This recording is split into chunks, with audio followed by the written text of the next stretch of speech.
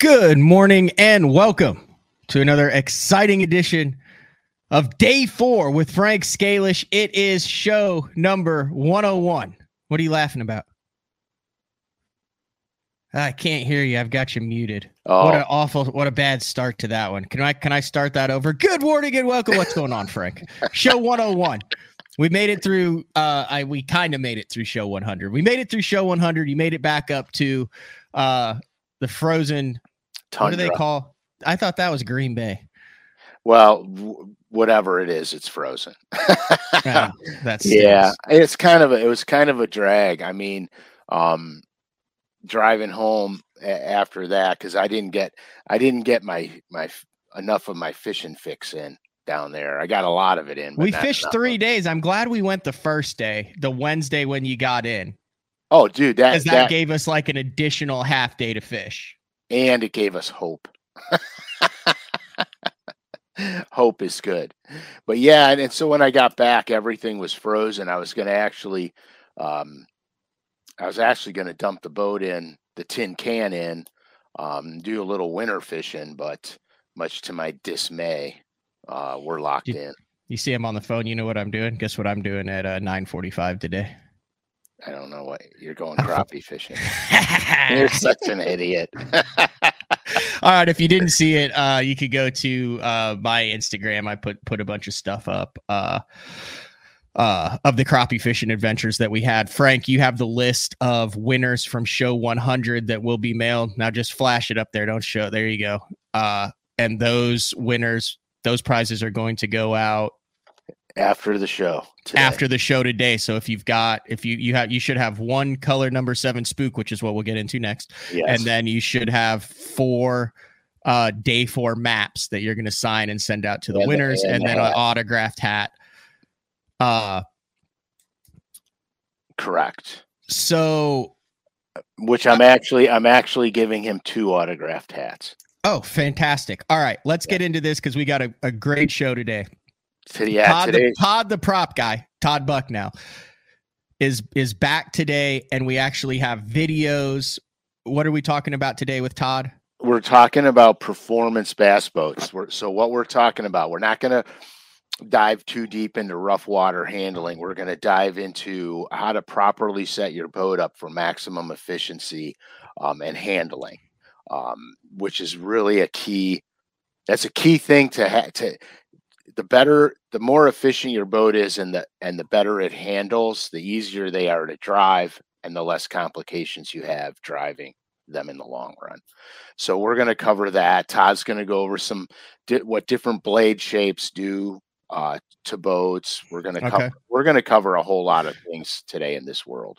Awesome. So we'll have Todd on for the first half of the show, and then let's say you're a bank guy or a canoe fisherman or kayak fisherman. We'll take a couple questions at the end then.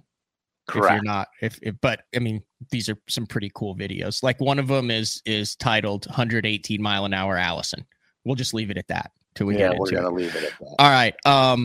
We got to address something. Yeah. So color number 7 went live at 11 a.m. last week after the 100 show. Yeah. Take it from there, Frank. And by 11:04, they were gone. What had happened was the orders were coming in so fast, the system wasn't calculated. Every time you make an order, it comes off of an inventory sheet. So then it always knows how much inventory is in there. It happened so rapidly that the inventory count didn't keep up with the order count, and it overlapped. So they're having color number 7 is coming back. It'll be back in 90 days for those who want it and didn't get it. The initial run on color 7 was actually short. So they're going to have plenty come up in 90 days, and then you guys will all be able to get them. So, they apologize for that, but there's nothing, I don't personally make them, so there's nothing we can really do except wait another 3 months, and then they'll be good. Right. And I've had emails, DMs about it. And if you're listening, I wanted to wait until Thursday because there's some people that are getting calls, some people that are getting emails, but like you said, the system is so backlogged with so many people. It's not that they're not going to get to you eventually. It's just it takes forever to do that much. But as a whole, the day 4 listener, like I said, we joked about breaking the system beforehand. We didn't know. Right. We didn't realize it was going to happen. If it would take half the day, if it would take 3 days. I mean, I assumed that we would sell out just because I know that there's more than 300. And here's the cool thing. No one bought 100 of them. That's not the thing at all. We were kind of worried about that because it's hard to put parameters on with their website too. But 99% of people were very considerate. In fact, speaking of considerateness, I have to say this too. This audience is fantastic because I got a lot of DMs with guys that had purchased 4 and were willing to give 3 back. Yeah. For the people that don't have them. This is a very non-selfish audience. You guys never stop impressing me every time we do something. So kudos to you guys. Nobody has to give anything back. Nobody does. There are going to be plenty of them. And they will be in. And like I said, apologies on our end. LureNet has a very good problem, I guess, on their hands, but they do realize that they had the problem. So thanks for hanging in there. Now, I do want to say that you have arrived, Frank. I've arrived. I've arrived in Cleveland. Listen, I don't know what to think about this. I don't, but it is kind of cool. I don't know what to think about. Is it capitalism? Is it whatever? Because right now there is a color number 7 spook on eBay for $77.77. There it is right there. $77.77. And we were also joking about when they would be on eBay. And they're on eBay. Unbelievable. That's unbelievable. I mean, if you really, really, really want it before April, right, or the beginning of May, then have at it. I know that there's a big push in the glide bait market of guys who flip stuff, but it's freaking America, man. I mean, I thought it was nice that LureNet and we all did. I mean, it was a straight up a paint shop deal. We didn't add any. It wasn't $10, $12, $15, nothing. It was the straight up what you get for your paint shop prices, which I thought was really classy too. Right, because they could have easily jacked it up, but they didn't. There's no. You know what? That's not what LureNet's about. It's just a place to get baits. And cool baits. So, I mean, they played it straight to the wire. And then, we had a small issue with the orders, and now it's going to be resolved, and it'll be resolved by April. So I think that's pretty good. Absolutely. All right. Anything else we got before we bring in Todd and we get to 118 mile an hour bass boats and fast passes and Allisons and props and all sorts of stuff, or are we ready to rock this thing? No, I'd say we just get to, hey, let's light it up. What's up, Todd? Good morning, guys. How are you? Good. 2 shows in a row. You jumped on for show number 100, talked about that cool new 5-blader you were working on, and then Frank wanted to come back with a deep dive this week and get some videos up and do a bunch of stuff. So thanks for 2 Thursdays in a row joining. Thanks for having me. Thanks for having me. And here's part of the reason why this materialized today was after the 100th episode, I got a lot of DMs. Guys wanted to know about proper bass boat setup and performance. So I thought, well, since it's winter time and we might as well cover stuff that we're probably not going to cover very in depth during fishing season. I said, well, let me call Todd. Let's have at it. It's your show, guys. I don't know anything about this. I just know that my props on. I just recently learned how to take my prop off. So have at it. Well, Todd, where do you want to start? I mean, do you want to start with do you want to start with what different blades do, or do you want to start with the big question that I get all the time is motor height? Well, let's start with motor height, Okay. because I think that'll be a good topic to cover. All depends on how much nose weight you have, the balance of the boat, and how the boat wants to lift. Certain boats want bow lift, certain boats want tail lift. So motor height is going to be critical to get you the best handling and the best attitude of the boat the way it's supposed to ride. All right. So go ahead. So, okay, I'll let you finish because you're probably going to get there. No, go.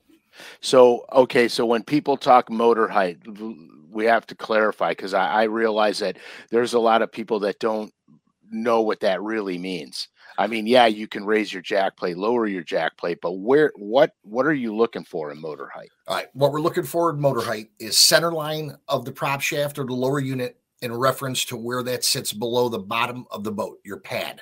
Most of the bass boats have a pad. So the dimension is from the center line of the gear case to the bottom of the boat. And that's the height when we start talking about motor height. Most guys have a jack plate and they're able to run it up and down, and they run it up, they run it here, they run it there. That's not really, you can find out kind of where your sweet spot's at, but it's really nice to know exactly where you're at. So then when you're trying different propellers, trying different balances of the boat, you know where your starting point is, and you can come up a little bit from there or down a little bit from there. Now, when you go up in motor height, you have the tendency for the boat to lose a little bit of bow lift, which will drop the nose. Now, for the boats that like to run level and flat like your Legend, Frank, you can get away with a little bit more motor height. For somebody that's got a heavier rig, more nose weight, you can run the motor deeper and get the leverage to pry the bow up if the boat wants bow lift. So obtaining or knowing where your motor height is at to carry the style boat that you have with the weight that you carry is of utmost importance to get the correct performance out of that hull.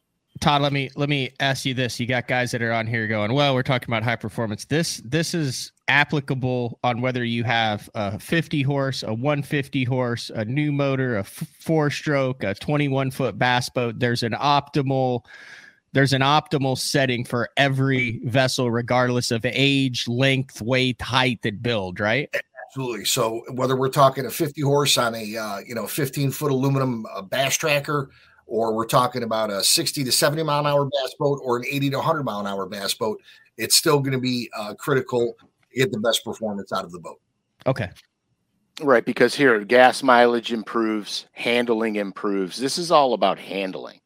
If you have a boat that's not set up properly, it handles differently. It's harder to drive. You experience weird stuff, chine walking or whatever. What are some of the weird things? Maybe guys have a boat that is not set up right, but what are some of the signs that maybe your boat is not set up right? That they're going, hey, that happens to my boat, and I just assumed that was the boat. Frank touched on one already, chine walking, which is where the boat is going to dip left and right instead of staying on a straight track. And if the boat is doing this, you're 9 times out of 10 guys are going to get out of the throttle, and they're not going to be able to, run it at that speed. The other thing that you can get is what we call porpoising, where the nose of the boat goes up and down like this, and it just doesn't want to stay up and sit there and take the ride. So those are the two most common things that we see. And I hear all the time, guys, just got this XYZ boat from the dealer. He said he got 72 out of it, but I can only drive it at 66. Well, if you got a 72 mile an hour boat, he should be able to run 72 mile an hour in it. His setup's wrong. So either the motor's too deep and he's getting prop torque reaction, which is too much bite, which would be similar to having too much bite on a tire in a car, that the car is just not going to act the right way when it leaves the light because you're getting too much grip. So if you have too much prop and lower unit in the water, the boat will want to list to the left usually because the prop is turning right, which will force you over to the left. So it's a balancing act between the height, the style of the propeller, and just knowing what the boat wants as far as bow lift or tail lift. All right. So there is a chance when you see some guy out there who comes off pad, he's going, or he's getting up, or you see a boat that it's not that he just sucks at driving it. It could be that his boat is not set up properly. Absolutely. See it all the time, man. See it all the time. Now, there's no replacement for seat time in your own boat. Right. That's number one. But we see it all the time where it comes from, a reputable dealer, and that's not getting on any dealer's case, but they ship the boat out. But each individual is going to load this boat up 400 pounds differently. Right. So you have to deal with what your individual rig is and find out what it wants. And there's a number of ways to get to that. We can touch on it, but each blade style is going to do something different to the boat to help it in a positive manner. You have props in front of you. You could show different blades. I do. So this would be similar to what the Mercury Bravo prop would be. And this is, we put a lot on bigger V6 bass boats. Now this has got kind of more of a rounded blade to it. Okay. And with that being said, that will tend to lift the bow a little bit more. And without getting in too crazy into physics, the angle of the blade to where it's mounted on the tube, the higher it is mounted on the tube, that's a higher rake angle that creates more bow lift. If the blade is mounted to the tube and it's down lower, that's less rake angle that will lift the tail more. So in a situation like that, you have a different style blade. This is what we call a semi-cleaver style blade. This will give you more neutral lift or tend to lift the tail more. Which is what I run on mine. Correct. So this is two different, style blades that could go on the same boat that will have two completely different reactions to the boat based on what it wants and needs. And how do you know which one you need? Like what's your boat doing if you want the cleaver style, and what's your boat doing if you need the rounded style? Okay, so the round ear with the higher rake angle, if you need more bow lift and the boat's just not freeing up from the water, the round ear style with the high rake angle is going to be the prop to go with. Okay, because it's going to get the nose up and the boat out and allow it to hook up and go. That is correct. So if you have a boat with natural bow lift that doesn't need to help lifting the bow, then you can move on to a semi-cleaver style that helps to lift the middle and the back end of the boat. So the boat is clean, but it's off the water level instead of just being bow high. Okay. Right. My boat loves to run level, but I have to get the boat out of the water. So we went with that semi-cleaver style because it lifts the boat up like that. Correct. Horizontally. So I have air underneath my hull, but the boat's running like that. It's not running like that. It runs like that. And I load mine heavy. So you told me something one time for how much weight is in front of the console.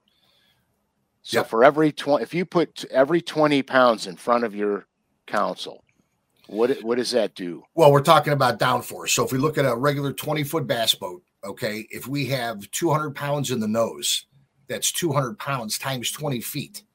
So you're looking at, 400 some pounds of down pressure, okay, on the nose of the boat, because it is 20 foot from where the motor is doing the lifting with the lower unit and the propeller. So even a 100-pound trolling motor may not seem like a lot, but 20 foot in front of the point of push. Another example, you got in trouble when you were in school. The teacher said, put your arm out, hold your dictionary. No big deal if your arm is 3 feet, but if your arm was 20 feet long, that same 3-foot dictionary would feel a lot heavier. That's what I was going to say. It's like you have a, let's say you can lift a 10-pound weight very easily and it's right here and you're lifting it. But now if you put a 10-foot pole and you have that one arm and you say, lift that 10-pound weight, you're going to go, it's going to be really hard to get it off the ground and the weight's going to barely come off the ground. So that's the exact same. Yep, and you're talking jig boxes, rain gear, your spare prop, clothes, plastics. 3 12-inch graphs. Yep. I got you. You know what I mean? And the trolling motors today are way heavier than the trolling motors. Which would also explain why a lot of guys with all of the big graphs have so many problems with eating waves, because it's harder for them to get the nose of their bow up because they've literally got 60 pounds on their bow of their boat, as opposed to a guy with just a 9-inch graph that has way less weight at the very tip. Absolutely. Correct. And the other thing that we've seen too, Matt, in the advent of all the lithium batteries, great product. And with all the electronics and everything that the guys are using, I see why they go to them.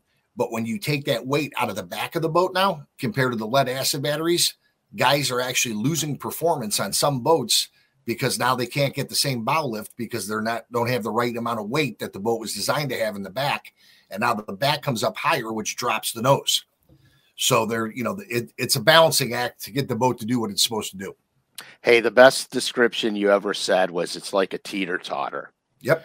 Okay. So if this is your pad from here to here is where you're both. So you're asking that prop to lift all of that up. If you're in a teeter-totter and your weight's in the middle, it's real easy to lift the front of the boat up. But you go back here and you're going to put all the weight back here to try and lift all of this bass boat. That's what you're asking your prop to do. Mm-hmm. Absolutely. So, okay. So now, so we're talking about running level, bow up, bow down. Let's talk about when a prop blows out and you're getting slippage. What's slippage? That's my big deal. So like I was out on Ontario, I had a 3-blade prop. I was in 5-footers. It was fine, but man, I'm climbing it and then it goes like that. Like I'm just not getting the power to get over it. And I'm like, God, this thing's coming from behind me. That's what we're talking about right now, right? Yeah. Now rough water's a little bit different, because you're just dealing with such a mountain of water and the boat coming up and down and then the bow dropping and the rear end of the boat kicking up. But when we talk about slip percentage, as far as performance goes, First thing is out of the hole. Okay. How much excess cavitation is too much? What is not enough? What I always tell my customers, Matt, and tell the guys that I'm working with, it's okay to have the prop spool up a little bit and slip as long as that bow is going forward and it's a 1,000, 2 1,000, 3 1,000 boom and you're on plane. A little bit of slip is good. If the prop locks up too hard, it'll just bog and it's going to be very slow to get up on plane. Now, when we look at slipping, as far as when we're running, 50, 60, 70 miles an hour or wide open, we use a quick formula. We take the pitch of the prop, the gear ratio, and the RPM of the motor. You come up with a theoretical speed, okay? What your real speed is, you divide that into that theoretical speed, that'll give you a percentage. Most bass boats in this category of 65 to 75 miles an hour are going to be right around 8 to 10% slip percentage, somewhere in that ballpark. So if I'm talking with a customer, I run the numbers real quick. Hey, Todd, I'm doing 67 at 6,000 RPM, a 1.75 on my Mercury 4-stroke. I can work that out and say, hey, look, this is what you should be in. And then we take a look at those numbers, and now we can decide which prop is going to help that slip percentage to help him get better bite, which is going to improve everything from the handling, the whole shot, and the top end. I know that sounds like a lot, Matt, but it's a formula that gets you in the ballpark to see what the boat is doing versus what it's not doing. Yeah, and the thing that amazed me about slippage, a couple of percent makes a huge difference. Mm-hmm. It makes a monumental difference. The slippage that you were talking about, Matt, with the 3-blade, them 5-footers, totally different scenario. Correct. Because you have, I got you. Sorry, you're trying to push all the weight of that boat up that mountain of water. The water's pushing you back. You're trying to climb the boat. The problem with the 3-blade is it needs RPMs to spool up. I got you. And so it's not getting them, and it's slipping in the water, trying to push that weight up, which is why that 5-blade handles so good in that kind of situation, because you never lose forward movement. Correct. Okay. Now, on Frank's boat, when we were doing the testing on Frank's boat, and these are minimal amounts, but we made a run. We looked at the numbers, punched it in real quick, and I told Frank, I said, look, we need more cup in this particular version of this prop, because if we can get the slip down to, X number, we're going to be exactly where we need to be. And he just kind of looks at me and he chuckles. He's like, you and your numbers, and it literally, Matt, it was 20 thousandths of cup being put into the blade that made the difference of another 3 to 4 miles an hour. Yeah. And everything that we wanted the boat to do as far as lift, handling, everything else, it just needed a little bit more for what he was carrying and what his boat wanted. So when you look at that slip percentage, you can learn so much about what's not happening that you want to happen, that we need to get through the propeller. And is there any way to do this formula on your own, or do you need to be in the boat Mercury, with someone? Yeah, no. Mercury has a prop slip calculator. You can go right on their website.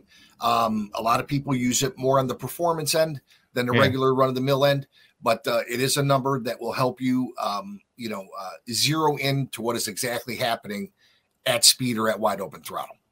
Yeah, and something that I'd like to say too is that when I set my boats up, my magic number is 71 to 73 miles an hour, because I'm not setting my boat up to be a rocket. I'm setting my boat up to handle waves, rough water, and I want to be able to corner and turn extremely well and smooth. And so I don't look to go to the high end of my boat's capabilities speed wise. I have my idea of the perfect boat is I want handling first and foremost, rough water capabilities, and that gives me a boat that's easy to drive. I don't have to fight through any nonsense. It's easy to drive. It's very responsive. My gas mileage is good. Everything about it is good. So I have this little window, and my window is little, and Todd could attest to that, because we do so much extensive garbage when I'm setting one of my boats up, because I'm not trying to get the best of one thing like speed or the best rough water. I want to be in the middle, and I have to be exactly in the middle. Basically, you're not trying to set it up like your drag race, like right. You don't want to take a drag race to a NASCAR track. Right. Exactly. So, and well, I mean, you're talking about drag racing. Pop a video up. Yeah. Oh, yeah. We have video. Pop that video. I think it says Todd, Tony, and Paul. And we can talk about trim angle here. Sounds like a 70s band. All right, let's see how this works. Let's go with this, and then let's add this to the. Oh, beautiful! Look at that. Look how nice that is. See that? All right. No audio on this, but what are we looking at here, guys? All right, what we're going to look at is when the boat first starts to accelerate, you'll see the rooster tail go up, but then as the prop hooks up, the tail will drop. But when the boat comes by, you'll see the boat off of the water, but the trim angle of the motor is going to be neutral. If you're too trimmed out and you're wasting that thrust up towards the surface of the water, you're wasting forward push. Oh, that was it right there. So that's where the tail's up. So that means you're accelerating. Okay. You're accelerating. And as the boat starts to lift, now the tail will drop. The boat's out of the water, but we can stop it right when we can see the motor angle. Now, if you look at the top of the motor, it's level. So the boat is lifting, okay, but we're at a neutral trim angle. Now, granted, bass boats are going to be a little bit heavier than that scenario right there. But the bottom line is you want as close to possible as neutral trim that you can have with your prop doing the correct lifting to get the forward thrust of the motor. The guys, Matt, that are running around the lake with a trim angle and they're shooting a rooster tail up. Yeah, what about those guys? You see them, you're like, man, you can't follow them within 50 yards because you just get a shower. I mean, it's a fire hose. Yeah, it's unbelievable. So what are they? Are they just... Okay, so when we talk about slipping at wide open throttle, okay, there's an example. The motor is trimmed out too far. The prop is not getting efficient push. And instead of the propeller screwing on a horizontal plane underneath the water, okay, what's happening is that all that thrust of water is going up towards the surface and spraying it up with what they call a rooster tail. That is the most inefficient way to push a boat forward. So if you've got a high rooster tail, chances are the setup is way off. Correct. That's the best way to tell too, is that rooster tail should be about cowling height. Yeah. From about the top of the motor cowl down below is right where you want that rooster tail, as we can see here from this video. Right there, and that's the level. That's the shot right there, isn't it? That's it. Perfect stop. Like if I guess I didn't realize there's like nothing in the water back there, guys. Like, I mean, that's the lower unit right there. I mean, that's it. Now, when we talk about boats like this, Matt, all these pad bottom bass boats are designed after the 70s and 80s of Allisons and Bullets, and that pad bottom design is no different on any other boat, really. A couple changes here and there, but we're still dealing with the pad bottom boat. So even though we're looking at a boat that's not a true bass fishing boat, the principles are the same because the bottom of the boats are so similar. Right. And if you're using, 3/4 trim to full trim to get your nose up, you're way off base. Yep. Way off base. Now, granted, in some heavy loaded bass boats, you're going to have to use some positive trim. There's no question about it. Positive trim means trimming out, angle up. Trimming up. Trimming up. Okay. Okay. So that will tend to lift the bow more. Yeah. But if you have to use too much to the point where you're wasting the thrust, then the prop's not hooking up and you're not going forward. And that's where we get into the setup as far as style of blade. What can help you lift that nose up without using the engine trim to tilt it up, and motor height to what is the best motor height to carry what you want to carry as far as your boat, your weight. Okay. Dumb question here real quick. Shoot. So, I've ran 3 different models of Bass Cats over the last 5 or 6 years, and I've never, and they all, run a little different. I'm sure that's because of the hull that Rick designs different hulls on all of them, but there's also, each boat also gets out of the hole differently. And I've had some that just pop out and go, and others where it was like, and then boom, it would go. But it was like, so the one that I just had, great top end speed, incredible handling, a lot. I don't want to use the word squirrely because it's different, but it was like, you could take your hands off at 75. The one I had before that, you had to start driving it at 73 or 74. Yep. But it came out of the hole a lot easier than this one. That's all just setup stuff that I did not have dialed in, right? Or is each one a little bit different if they're the same kind of models? If it was the same exact model, it was definitely a difference in the setup. Okay. Because I felt like it was a setup deal, because when that boat would perform 100%, and when I took it to the Merc guy, because I got grass in my deal, he was like, "Hey, everything," and he like did the spark plugs and changed it. It was just like, boom, it popped right back up again. Now, another example too is that you went to a different style motor. So if you went from the same exact boat with a 250 2-stroke. No, it's the same motor. I've had that same motor. For 3 different models. Okay. Gotcha. But so the more I talk to you here, I realize it was just small tweaks in setup that could have been absolutely, instead of the boat individually being a little different, because they all handled phenomenally, but they all got out of the hole a little different. You all ran. I had to run each one a little different. You get used to it to where it feels like you're sitting on your couch while you're going 74 miles an hour. You feel every little tweak. You know exactly what's going. You know when you need to bump it. You know when you need to pop the trim up a little, bury the jack plate, depending on the chop. Right. And that's a great question too, Matt, because from this standpoint, we get a lot of phone calls. Hey, I've got the same bass boat as, Bob. Okay. Yeah. Well, here you go. You had the 2 same boats. Your boat and Bob's boat are not going to be the same. You don't have them loaded the same. It could be a difference in setback, a different jack plate, an 8-inch to a 10-inch. There's so many things that go in. So really nobody has the same boat as you just attested to.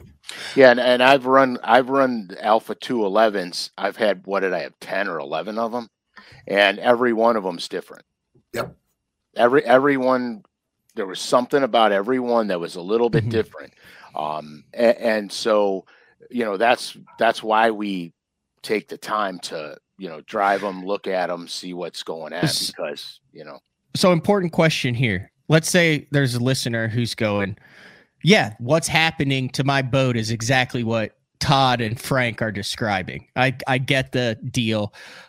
To start, are you going to focus on the weight distribution within the boat and the boat compartments before you start messing with the prop and the motor height and all that to make, like, how do you know what your correct weight distribution is in the back, and whether it's you're loading the boat wrong or whether you need to tweak the prop or the engine height? Is that a fair question? That's a very fair question, Matt. And that's where that slip formula that we run comes in. Okay. So when he calls up, I'm doing X amount of mile an hour at this RPM. Here's my motor. I know the gear ratio. Once you work that out to find out how the boat is running as far as the slip percentage, then just by knowing certain boats, which ones have bow lift issues, which ones need tail lift, then we start talking about what prop, what motor height to help that scenario that he's in get better, by giving him something that's going to push the boat better or lift the boat better. Right. So so like a lot of times people will call, they'll go, man, I'm tacking 6,000 RPMs and I'm only running 67. Okay. Or they'll say, what can I do? And I'll say, all right, well, what RPMs were you running at full throttle? Well, I don't know. Well, you have to know what your RPMs are at top end. to get to do this calculation because you're working backwards. You get the best numbers the boat's giving you at the time, RPM, speed, and then you work backwards from there. Let's say we're going down the lower unit to the prop. That's how you do it. So if your numbers are inaccurate, then everything else is inaccurate. Right? Makes sense. Yeah. All right. We still have a couple other videos. Do we want to get to that? We have one that says 118 mile Allison. Yeah, we take a peek at that. I've been a little curious about that one. So go ahead, Todd. All right. So this is actually my father, and not that's him. Sorry, that was a poor editing job on my part. That's a buddy of mine from Canada sitting in the back taking a video. But as you start rolling this, Matt, we'll get to a point where the camera goes to the back of the boat, and then we can get a good look at a flat rooster tail and how the water's just peeling off the back of the boat, not the sides. So less wetted surface, better performance. You're freed up from the water. Okay. We'll just let it run because this is just a cool shot. No problem. You've got a Allison for those of you on iTunes. That is now the camera's starting to get the speed shakes. Oh my gosh! Hey, my gosh! I'll just tell you that. Okay, here we go. Nope. It'll start to come around. 108. Here we go. Okay, so here we go. We can take a look at that. I need to pause that right there. Okay, so there's the motor angle. So we're pretty much at neutral trim, which means we're not trimmed in and we're not trimmed out. But as you can see from that tail, it's lower than the motor cowl, and that water is just going straight back. Okay, now whether that's 118 or 68 miles an hour, you still want that water peeling off the back of the boat going straight, because if it's coming off the sides, we have too much wetted surface and we're wasting performance. And fuel. Correct. And handling. Because of friction. Because you're pushing more, pushing more wetted surface. More wetted surface, which is creating more friction, which is taking more energy to propel the boat forward. Absolutely correct. Absolutely correct. I'm going to cut that clip out and save it because I'm proud of myself. You did a great job there. But there yeah, I mean, you know, these are go fast boats here. Yeah. And I was very fortunate to experience that in Todd's boat. And I'll just tell you that 118, 120. That is a happy guy right there. He is an interesting individual. Yeah, he's a happy guy. Well, whenever your boat's set up right, you're a happy guy. No question. No question. Can I ask another dumb question? Absolutely. There's no dumb questions. Trust me, you haven't watched all the BTLs there. Exactly. Okay, let's say I have a basic understanding of this, Todd. Mm-hmm. But let's say I'm also me and I know my limitations and abilities. Like, are there people or you like, is there like, hey, for $500, I can bring my boat on a good day and I'll have a guy jump in and diagnose it for me and say, here's what I think we need to do. Like, is that like part of your job to like, you jump in with Frank and get his boat dialed in? Is that something that you, or, I mean, obviously we're talking to you, that you could do to where it's like, hey, for this, and then I can diagnose, I could say, I could get in and be like, dude, it's set up freaking perfect. Or I could get in and be like, dude, you need the lift, this, friction, goggles, blah, blah, blah, whatever you need to go. Yeah, we do it. And I probably do, I'm going to say 15 or 20 of those, Matt, throughout what the is that called? Like a diagnostic? It's just setup. A setup run. Yep, okay. Yep. They come in.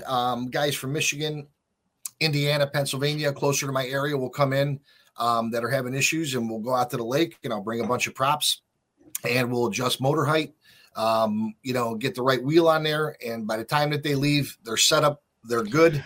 And so you know what prop you need to buy instead of buying a prop that then isn't ideal. So you have all these test props with the different shapes, sizes, cups, pitches, and you're like, this is the ideal one. And then you can say, hey, let's set one up for the rough water. And you can go there and have your rough water prop, your ideal prop, your speed prop, and it's all dialed in. Absolutely. And, for a guy that's going to spend a couple $100 to do that with me, By the time you try to purchase 3 or 4 or 5 different props that didn't work, maybe they're returnable, maybe they're not. You got shipping back and forth. So for guys that, want to come in, it's just easier to get it done and make sure it's right before they leave. Yeah, and it's really a great experience because you learn so much about your machine. I've never learned so much. With the boat that I bought, this last boat that I bought when I got it, we had the boat was set up so improperly. When I got behind the wheel of it the first time and ran it, I'm like, whoa, this handle's not at all like any Legend I've ever been in. There's a problem. And I didn't understand exactly where the problem was. So I ran over to Todd's and we looked at it. And the first thing we did, they had some funky thing on the bottom of a static jack plate. And the first thing we did was we removed that. It did, I want to say, a little better, but it really still didn't do what it was supposed to do. And so the whole key was we did one change at a time. Okay. And we gradually worked our way through this thing. It's the same thing. Like if your body is unhealthy, you're not just going to start taking all sorts of different medications because then you don't know which one is the one that's helping the ailment or what it is. You're going to start systematically saying, well, I mean, until you get down to it and you're like, clearly the liver. Right? We always start there, right? It's so true though, Matt. When we make changes, if you changed height, propeller, and weight bias, one way or the other, you don't know what worked or what didn't work for the next test. Okay. Now, one of the things that we have the unique ability to do since we've been driving these things and racing them all of our lives is one run in the seat. You can tell exactly what the boat's not doing. You can feel it. Yes. So obviously there's an advantage if you can get in the seat and feel it yourself if you're with the customer. But with the experience that we had doing this for 35, 40 years, over the phone, we can diagnose 99% of anything that they have. All right, couple questions that I want to get out of the way. Jay's Outdoor says, so we just call and make an appointment? Absolutely. I would assume that is the Hydromotive Engineering in Twinsburg, Ohio. That is correct. It's a prop shop. Another valid question. Someone wants to know, do you just go to Nate would like to know if I'm going to not in that area, do I just go to a prop shop for setup help or go to a mechanic for setup help? I would say that have him, call first. And we can, kind of speak to what direction he has to go. And if he needs to go that route, he could. But a lot of these guys can take care of pretty much just by over the phone with us. Oh, without having to go to correct. Chris with an interesting question that I actually had earlier and then the moment passed. Is the prop pitch and the prop cup the same thing? No. Okay, so let's talk about pitch for a second, and we can do this real quick. Everybody throws pitch numbers around all the time, but not a lot of people understand what it is. If you have a 25-inch propeller pitch, that means every time that prop rotates 360 degrees, you're supposed to go forward 25 inches. It's just like reels. 7-1 to 1 gear ratio, spool spinning 7.1 times every time you do 360 degrees. I had no clue about that. This is mind-blowing, Todd. Okay, so all right. So with that being said, Matt, if we're only getting 20 inches out of that 25, there's our slip, there's our drag. Okay. So no prop is 100% efficient. So that's where you have to take in that slip percentage. Now, when we get to cup, okay, the least amount of cup that you can have in a propeller to obtain the lift characteristics that the boat wants is the best. The more cup that you put in, you are robbing horsepower. So for example, Matt, your motor, your 250 XS makes its peak power right around 6,000. Yep. Okay. If I just put a ton of cup in your propeller, it would now turn 55 or 5,600. So yeah, the propeller's biting more, but I just took you out of your power range. I got you. So there's a balance there. You're going to need some cup. There's no question about it. But a lot of people just throw that in there liberally. Where like the example, like we were talking with Frank, it took 20 thousandths to make a 3 mile an hour difference. Which and is the ride nothing. attitude was way better. So a little bit goes a long way. So pitch is not the same as cup. Okay. Let me put this in layman's terms for me again too. So if I'm in big water and I need power, can you consider the pitch number almost like a low gear on a bike to where I'm going to want to run a 24 pitch And that's why a 27 pitch 3-blade does not perform as well, because I need the power to get up a bit, and it's Absolutely. spinning fast. So it's like trying to go up a hill on a bicycle in a high gear. Absolutely. I was just going to say, Matt, that's like leaving in a stick shift car going uphill in fourth gear. Yeah, well, you're out of my league in a stick shift too. I tried. Listen, I learned how to drive a stick shift in my buddy's Jeep, and I could drive it on flat ground, but we had to do the old switcheroo when we had a red light at the hill. So we were talking about the 5-blade last week for the Rough Water series. That prop there, Matt, is a 21 pitch. Because again, that's really, really, really low. So that is that is a first gear, because you're never going to over rev it, because in that kind of water, again, you're not going to be going 50, 60 miles an hour in 3, 4, 5 footers.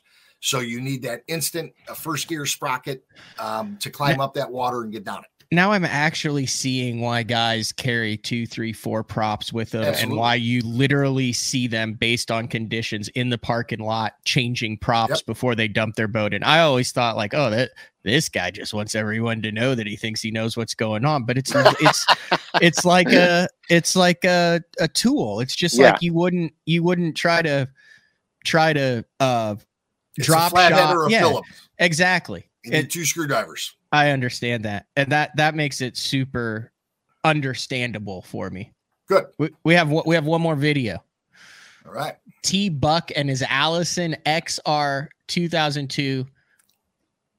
Yes, this is the one that actually I took Frank in a ride in, and Frank drove it for a little bit. He did good. He did real good. Is this the one that you've never actually been able to talk about, Frank?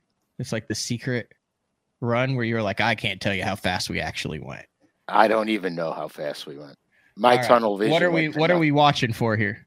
Okay, we're looking at boat attitude again, how the boat frees up off the water, and trim angle. And again, just another good picture of getting the boat off the water and the tail dropping.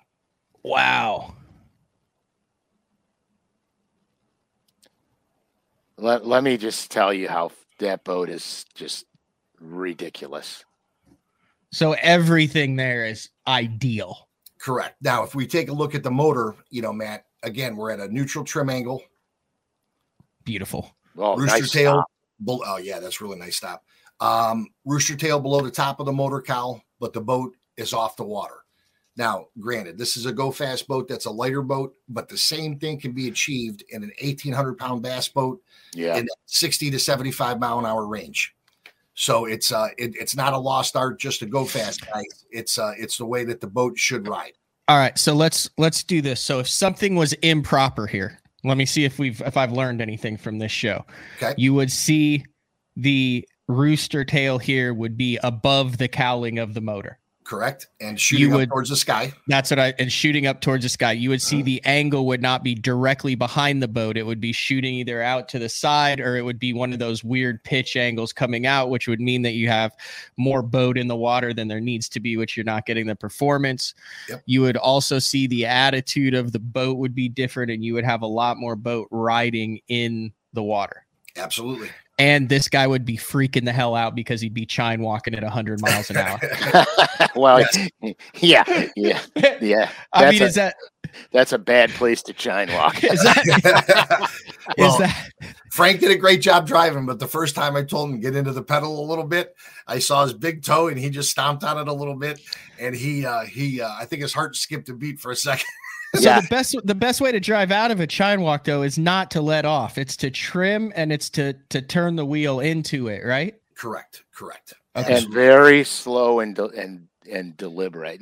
You don't want to nothing crazy fast. It's in most cases, in most cases, guys, a lot of people tend to overdo the counter steering, way too much. I want to see that again. Everything is from like 11 o'clock to 1 o'clock, Matt. Okay. Go ahead. It's very little movement on the steering wheel. Yeah. Like I'll just do that, just a little shake. Let me ask you this, Todd and Frank. Is your ability to make like hairpin turns at speed, is that based on the boat and the hull? So like on the Cat, I can just go, but there's a lot of other boats you can't. Is that based on the boat hull or is that based on the setup? So like, let's say you're going in a freaking river and you're going, rrr, rrr, rrr, like how much you're sliding, how responsive that is that setup or is that the hull? If we're talking about making 1-pin turns, I wouldn't suggest anybody do that in a bass boat, to be honest with you, because that'll get you in trouble. Well, I'm not talking about whipping it around like Grand Theft Auto. Right. If we're talking about snake turns on a river, whatever, then we're talking about setup for sure. Okay, that's key. That's key because there's some boats where you see them. I mean, you can tell they're freaking sliding. Oh yeah, yeah. They're probably too high out of the water, too much trim, and it's like the sharper your turn is. What I do is I tap the trim down a little bit and accelerate into the turn. That's the sharper the turn. Doug asks, what do you mean turn into it? This is back to feeling the boat during the chine walk. Try to do your best to explain what you mean by turning into the chine walk. So you're basically instead of going with it to make it more, you can get into the groove where when the boat wants to go this way because of the prop and the way it's turning, you can counteract it, which is going to level it, right? Correct. So if the boat wants to tilt to the right a little bit, you're just going to jog the wheel to the left a little bit. It's like tuning a crankbait. Exactly. So it's that fine balance of when the boat wants to go left, you're a little bit right on the wheel. The boat wants to dip right, you're a little bit left on the wheel. You can feel it. You can feel it hit it, and you're like, "Ooh, I did it right." Because that was the thing that took me the longest to understand, to feel it in my butt and my body, to where Yep. And dude, it just becomes second nature. It does. It does. And this is when you are really high performance, trimmed out, like you have 4 fish in the box and you got 30 minutes left and you're right. It's just like the only time I ever drive that is in calm conditions, and I know I'm screwed if I don't put another one in the boat, because there's no sense in driving it. There's no sense in pushing the limits when you don't have to. Like, you don't drive your car 120 miles to the gas or to the grocery store. Yep, I agree 100%. And the thing is too with you just totally took my train of thought out when you said grocery store. Go ahead. Why? Well, you don't call it that? What do you call it? The market? No. Oh, I know what I was going to say. You're not traveling a great enough distance to shave that kind of time off when you're talking about, 4 to 5 miles an hour. You're not traveling that many miles where you're going to save yourself 3 to 5 minutes. You're only going to save a minute at the most. I'm glad you touched on that, Frank, because myself personally, Matt, I love acceleration more than I love top speed. It's always fun to go fast, right?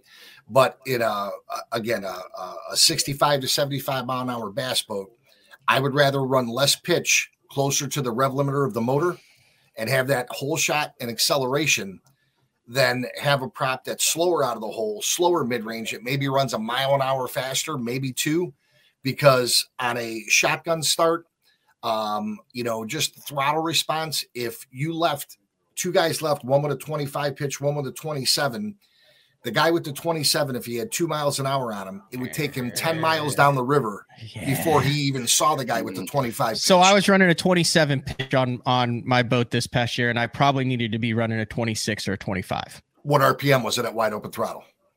I want to say 6,100. Well, if you're at 6,100, then that's okay with the load that you're carrying now. Okay. Now that's based upon what the numbers, say versus how you're slipping. Because remember, if the prop's not really hooking up good, you can turn 6,100 RPM, but that RPM didn't equate to speed. Your tires are on ice. You're getting RPM, but you're not going forward. Multiple people, and Frank, sorry, we're not going to have a second part to the show. We're just keeping Todd on for a couple more questions, and then we'll keep Todd on. We'll bring him out. This has been very informative. So I wasn't around for the first prop show. Is this different stuff than you guys covered last year? Yeah. Okay, sweet. Yeah. A little bit more in depth. A lot of questions on the instant feedback about the motor distance from the boat. You see guys that have the motor set back. I don't even know where you want to go with that. I don't understand. No, it's a great question. So when we talk about jack plates, again, the further the motor is back, getting back to our leverage point, okay, the more ability you have to carry the bow. So the further that motor sets back, the more ability you have to raise the bow. But there comes a point where if you get too far back, you're going to lose efficiency just because it's not going to be good out of the hole. It's going to be lazy on acceleration. So I would say most jack plates for the kind of boats that we're talking about are going to be somewhere in the 6 to 10 inch range with a hydraulic plate or a static plate. Okay. Now, there is certain instances, like on Frank's old Legend, it was a little bit heavier in the nose. We had to put a set of 2-inch spacers, so we took it from 8-inch to 10-inch. And I remember Frank going, oh, man, the guys at the factory said that, it runs better with an 8-inch. We put 2-inch spacers on that, and those 2 inches gave us handling a couple mile an hour, and the boat reacted completely different, just setting the motor back 2 inches. Yeah, it was crazy how it was crazy how much better it was. Yep. So that's the other thing. I prefer hydraulic jack plates. It makes things easier. But there's nothing wrong with the static plate either, because you set it and forget it. Now, if somebody calls me up, man, just to give you a real life example and says, hey, I can't get my bow up, I'm breaking water off by where I sit in the boat and I just can't get the nose up to save my life. 2 things we're talking about. A, bow lifting propeller. And then number 2, does he have enough setback to carry the weight he has in the nose? So he might be a candidate to move the motor back further to get the boat out of the water more. It's good stuff, guys. That's really cool. Good stuff. I understand. I understand a lot more about it. This turned into, like, I did a battery show last week, and I finally, like I said, I'm basic, man, but I'm not afraid to admit it. There's stuff I should know that I don't know. But once you freaking know it, then it makes sense. Like, I understand parallel now, and I understand where everything's going, and I understand, depending on if I have a power issue, what battery that's connected to, and how I can fix that issue, and how I can check it. And now I feel like I have a better understanding of the prop deal. Good deal. Yeah, it's really cool. Todd and I have been working together, well, since before I started fishing Bassmasters. Yep. And it's just always a learning thing for me too. But it never ceases to amaze me how sometimes the most minimal thing makes the most monumental difference. The other thing is that when you're setting something up, what I've seen by doing this is that you hit a wall. If things are incorrect and they're not going well, you hit a wall where no matter what prop you put on, you're getting exactly the same results out of it. That means you're maximizing. You're doing it. You've got what that means is there's a bigger problem somewhere. Oh, yeah.